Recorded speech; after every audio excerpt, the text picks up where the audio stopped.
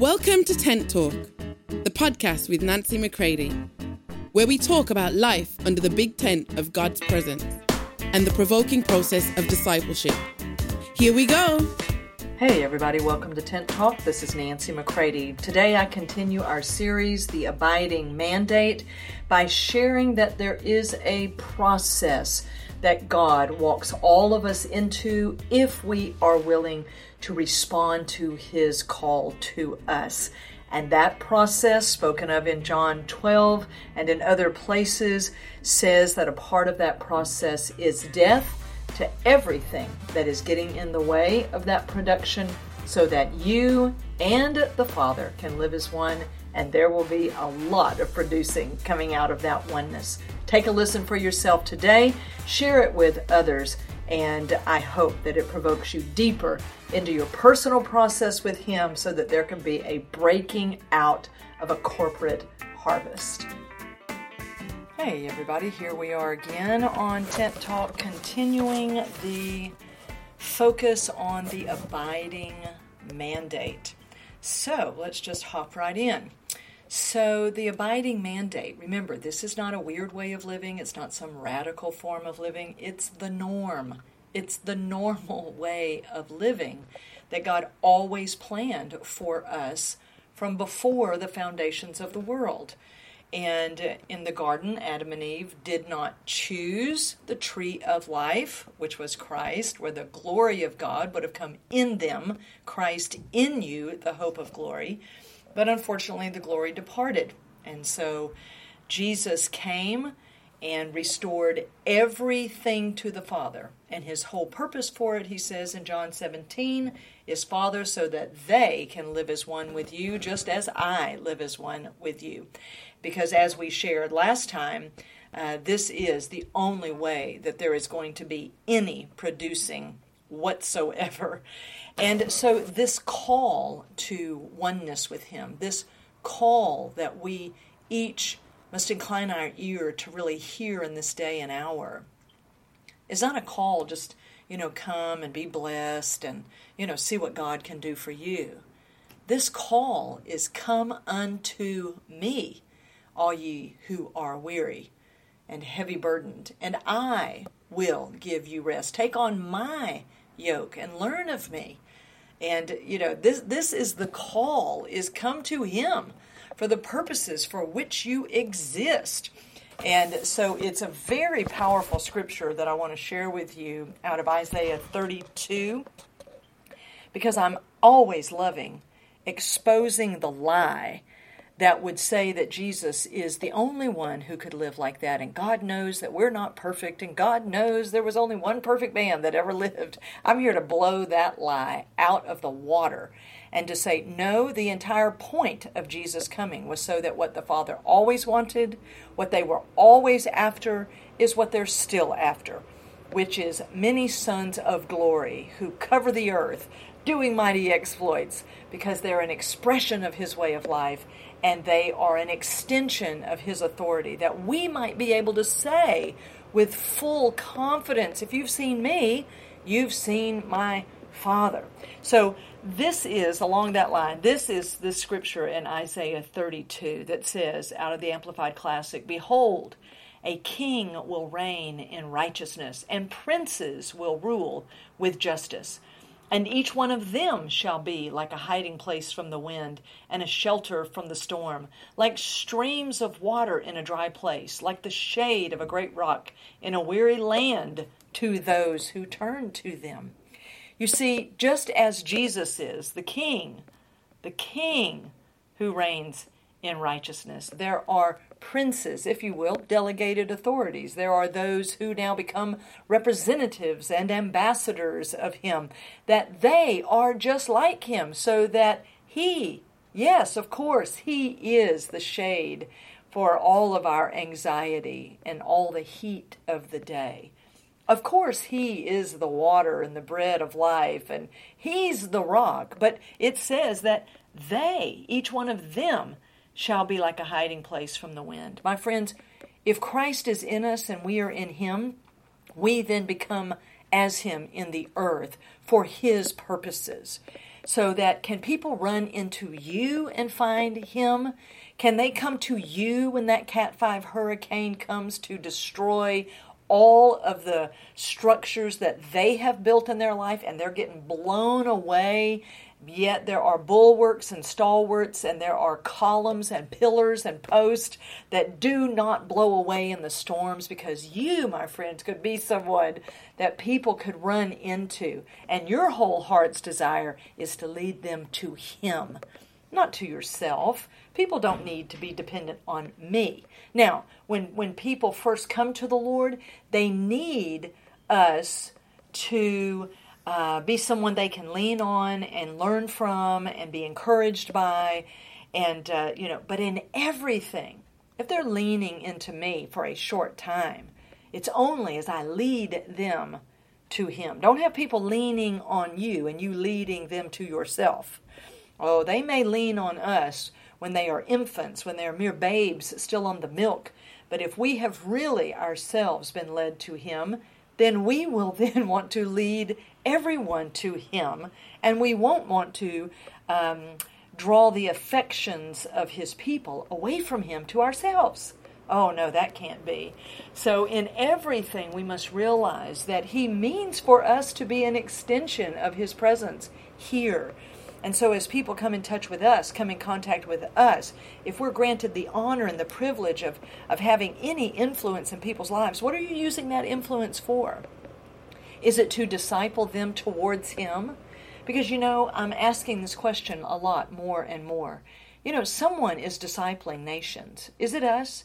Is it us, church? Whether that be in the United States of America or Poland or Guatemala or England or Norway or wherever it may be, are we the ones discipling nations? Because this is what the Father longs to give his Son, is nations. And so this is, a part of why Tent Talk exists, is to provoke you deeper in with him so that you'll get up and live as who you really are to him. This abiding mandate is that, are we being developed as the new man, allowing real maturity from the life of Christ in us, or are we still trying to self-develop? Are we still trying to have some human maturity?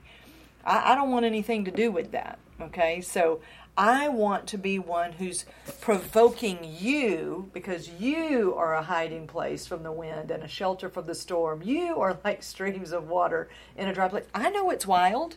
I know it's wild that those of us formerly stupid idiots who were fools, right? I know it's wild, but it does show that this work is from him, that it is from Holy Spirit completely and totally, because this is what he loves to do. Take former enemies, turn them into sons, and then this is a part of the sweet vengeance of the Lord, is like, yes, devil, there will be sons who don't just come to me for the blessing. They come because of who I am to them and who they are to me. I'm going to tell you, this is happening, my friends, under the radar.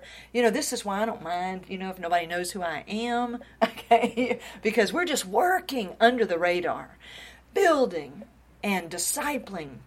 This isn't about a bunch of pomp and circumstance and we've got the latest thing going on and, oh, look at what's happening here. No, I tell you what, let's do. Just pitch the tent of his presence.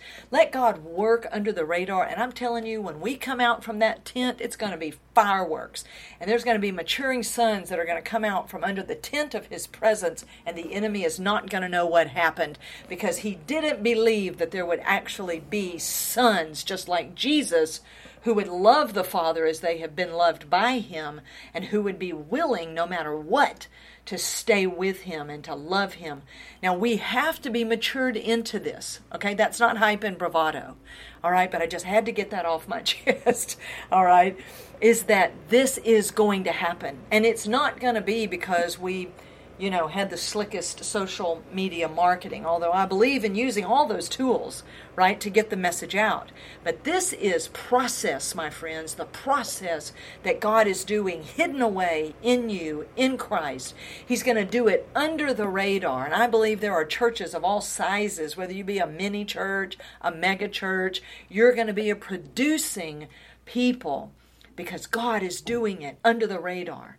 And it's not about cultural Christianity, and it's not about the machine of ministry. It's about the deep process that truly produces producers who are so one with Him that they want Him to get what He wants. So there has to be a process for this to happen. That's why I want to build a culture of discipleship personally and corporately wherever God is opening up the doors. I'm not looking for pulpits to fill. I'm not looking to, I'm not a professional minister. I'm looking for where those doors are opening by the sovereign relational connections of the Father, where there have been pastors and builders, men and women, who are crying out to God, God, we're ready. God, send us help from the sanctuary. God, show us how to move forward. And I'm just one of those people that could become a co-laborer in that. I'm not interested in reproducing guest speakers. I'm interested in reproducing sons and seeing this real way of life really taking hold in local churches all over the world, wherever that may be. And I know that requires a process. And so this is a part of where I always remind people, there's the fast fire of God, revival, and when He sweeps in and all of those powerful things happen. Yes, signs and wonders and, all that's great. But I would suggest to you again that the missing link then is that the slow fire of God, the slow burn of discipleship, that is what the early church had and what the now church must have, because we're no longer the early church, the blade. We are those who are coming unto full maturity. Why we're crying out, as Hosea 6 says, for the heavy rain, for the maturing rain of His presence is to come, not just in a fleeting way, in a momentary way that then evaporates, but a sustained fire of His presence, living within each member of the body of Christ, growing them up so that pastors and leaders and builders and visionaries aren't to spend their time coddling people and helping them in their cycles of dysfunction, but they can begin to truly do what they were born to do, which is to lead a maturing, fragrant group of people, because that fragrance is Christ in us coming forth. All right, so this can really happen, my friends. This is not just preaching in the heat of the moment. This is a process born out in the slow fire and burn of discipleship. And I would just say to you that I believe some of the smartest pastors and fivefold ministry gifting people in the world today are hearing this. They long for it, and they're finding those who are ready to come in and co-labor with them. Not steal the affections and finances of their people, but to pour into the body of Christ, that this process can really have a way that can show up and really work. To those, it says, who will turn to them. That's what it said in Isaiah 32, verse 2. You can be this to the people if the people so choose to turn to you. Because discipleship, my friends, is a choice. It's a chosen way of life. And it's not signing up to try harder, but to trust more that God Himself will be able to do it in us. So a part of this process and the abiding mandate, and this is a course that I'm teaching these days, I've called it everything from producer's school to stay school. That's my favorite. Just stay with Him. The school of the staying believer, right?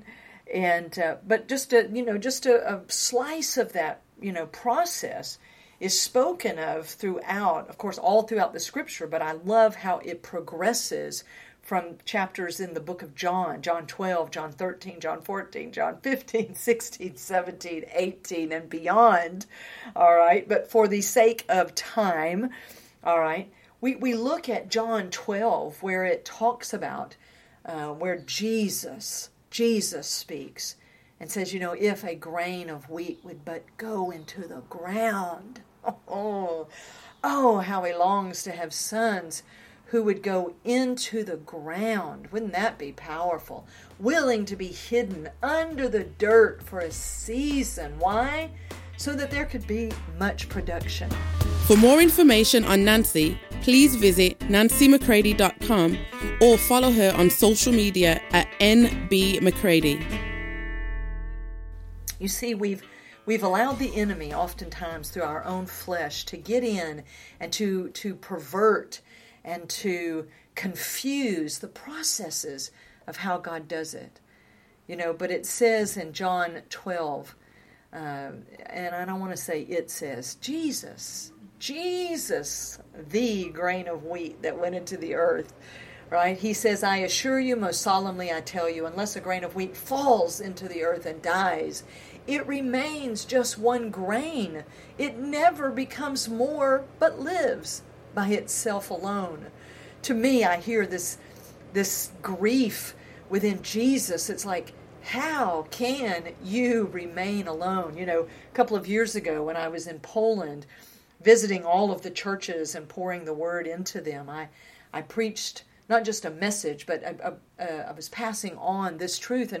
And the core statement that I made was that I am alive, but I refuse to remain alone. As I was challenging them, come on, let's continue to build, month by month. This is not just, let me come and just share with you my new word. No, this is a building process, building processes and structures so that there can be a culture of discipleship that is true to the vision given to each pastor and to those leaders and to that particular culture for their particular assignment. It's not some cookie cutter thing. This is God himself. But anyway, this is what Jesus was saying.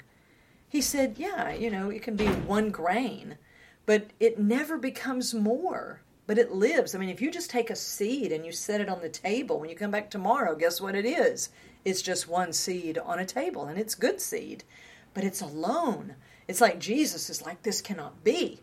And he goes on and he says, but if it dies, it produces. Oh, come on now, friends. This is the death that produces many others and yields a rich harvest. Come on, this is what we're after, the Father receiving what he's always wanted. He goes on and says, anyone who loves his life loses it, but anyone who hates his life in this world will keep it to life eternal. Whoever has no love for, no concern for, no regard for his life here on earth, but despises it, preserves his life forever and ever.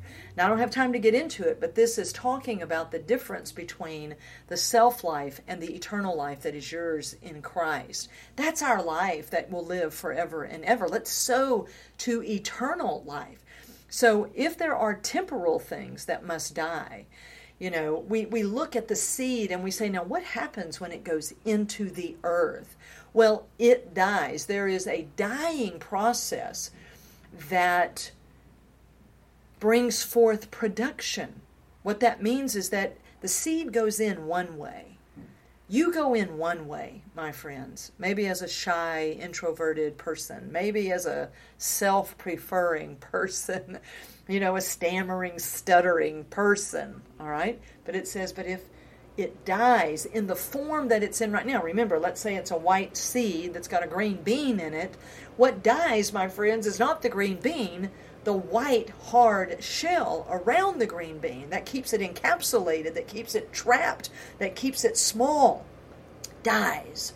Because there's a disintegration process that's going on, a falling apart process. So, hey, today, if you're falling apart today, hey, hang in there, okay? Because I'm telling you, you could be in the processes of your Father who is answering the cry of your heart, but maybe there's not been a discipler nearby to tell you what is actually happening.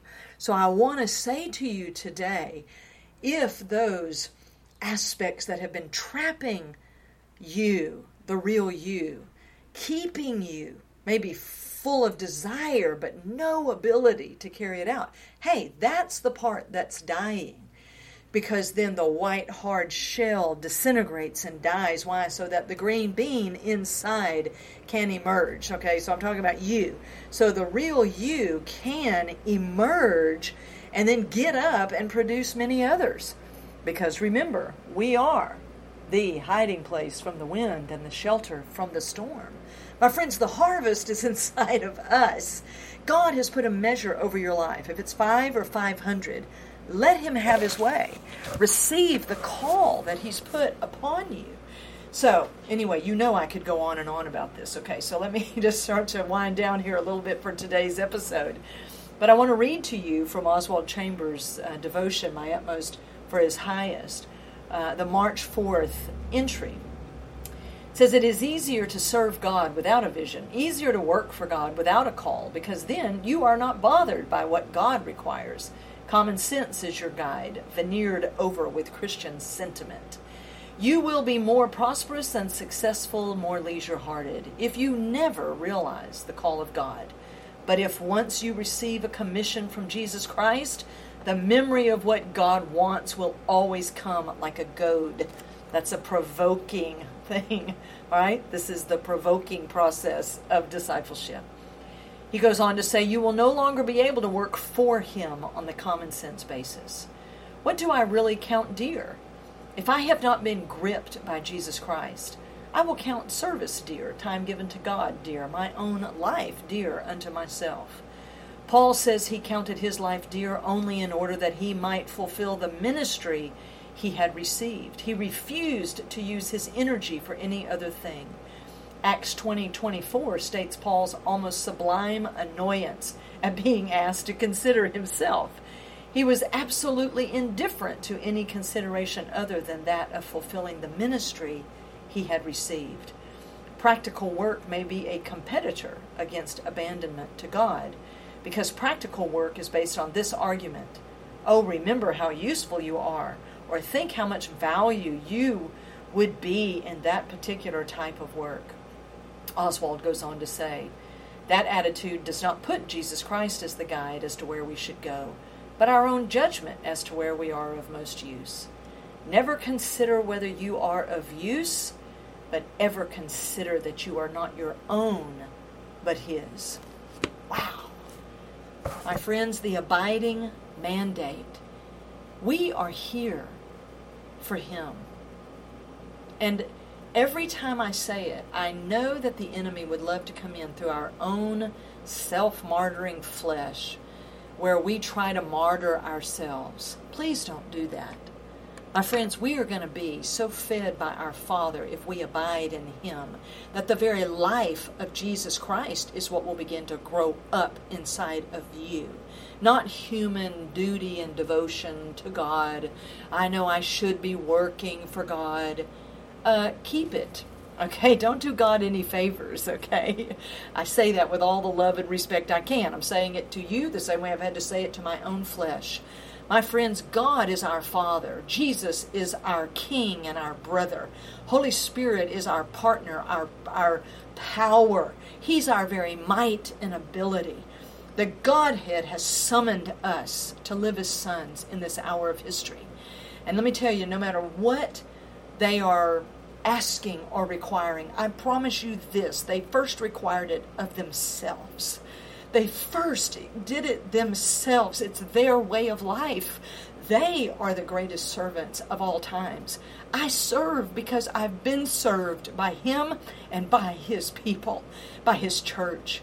The church is my best friend on the face of the earth. That is why I serve her, because she served me when I was a crazy drunk, eaten up later on with selfish ambition, scamming the body of Christ by using them for my own significance. But now we have repented of these things, my friends, and now we see clearly, much, much more clearly, for the organic, intimate oneness and abiding with him that is going to produce from him and for him what he has always wanted. And if you go and read John 12 through 18, you'll see this progression. Jesus says in John 12, if we would but go into the ground and let him do his way of producing, we're going to bust out of that ground and out of that dirt, and we're going to come up producing sons. John 13, he speaks about things. In John 14, he talks about Holy Spirit. John 15, about abiding. John 16, he speaks of the Holy Spirit again. John 17, he cries out to the Father for this oneness as he goes to the cross. In John 18, he gets up from having prayed that prayer in the Garden of Gethsemane. He lays the people out on their backsides and he says, "No man takes my life from me. I have come for this purpose." And that purpose, my friends, was to win back sons for the Father. So, be encouraged. And then, of course, it just goes on, but I was just taking out that slice. And so maybe next time together I'll talk about how, as producers, my friends, we can bear nothing on our own, only in our oneness with Him. So one of my favorite scriptures that He's promised me is out of Isaiah 54, where He says, "Sing, O barren woman." Sing, you who have finally realized you can't do anything, but I am about to enlarge you. My friends, He has a way, and it is abiding, because there can be no intimacy or producing without abiding, this deep oneness. We were always made to live in deep dependency upon Him. He will be the source for everything. And then, my friends, He will get what He's always wanted. You and all those whom He's giving you influence with and the privilege of serving their life. I love you all. I pray that this abiding mandate becomes your very way of life, love, loyalty, and leadership. I love you all. Until next time, bye. If you'd like information on how to book Nancy McCready for an event or speaking engagement, visit nancymccready.com.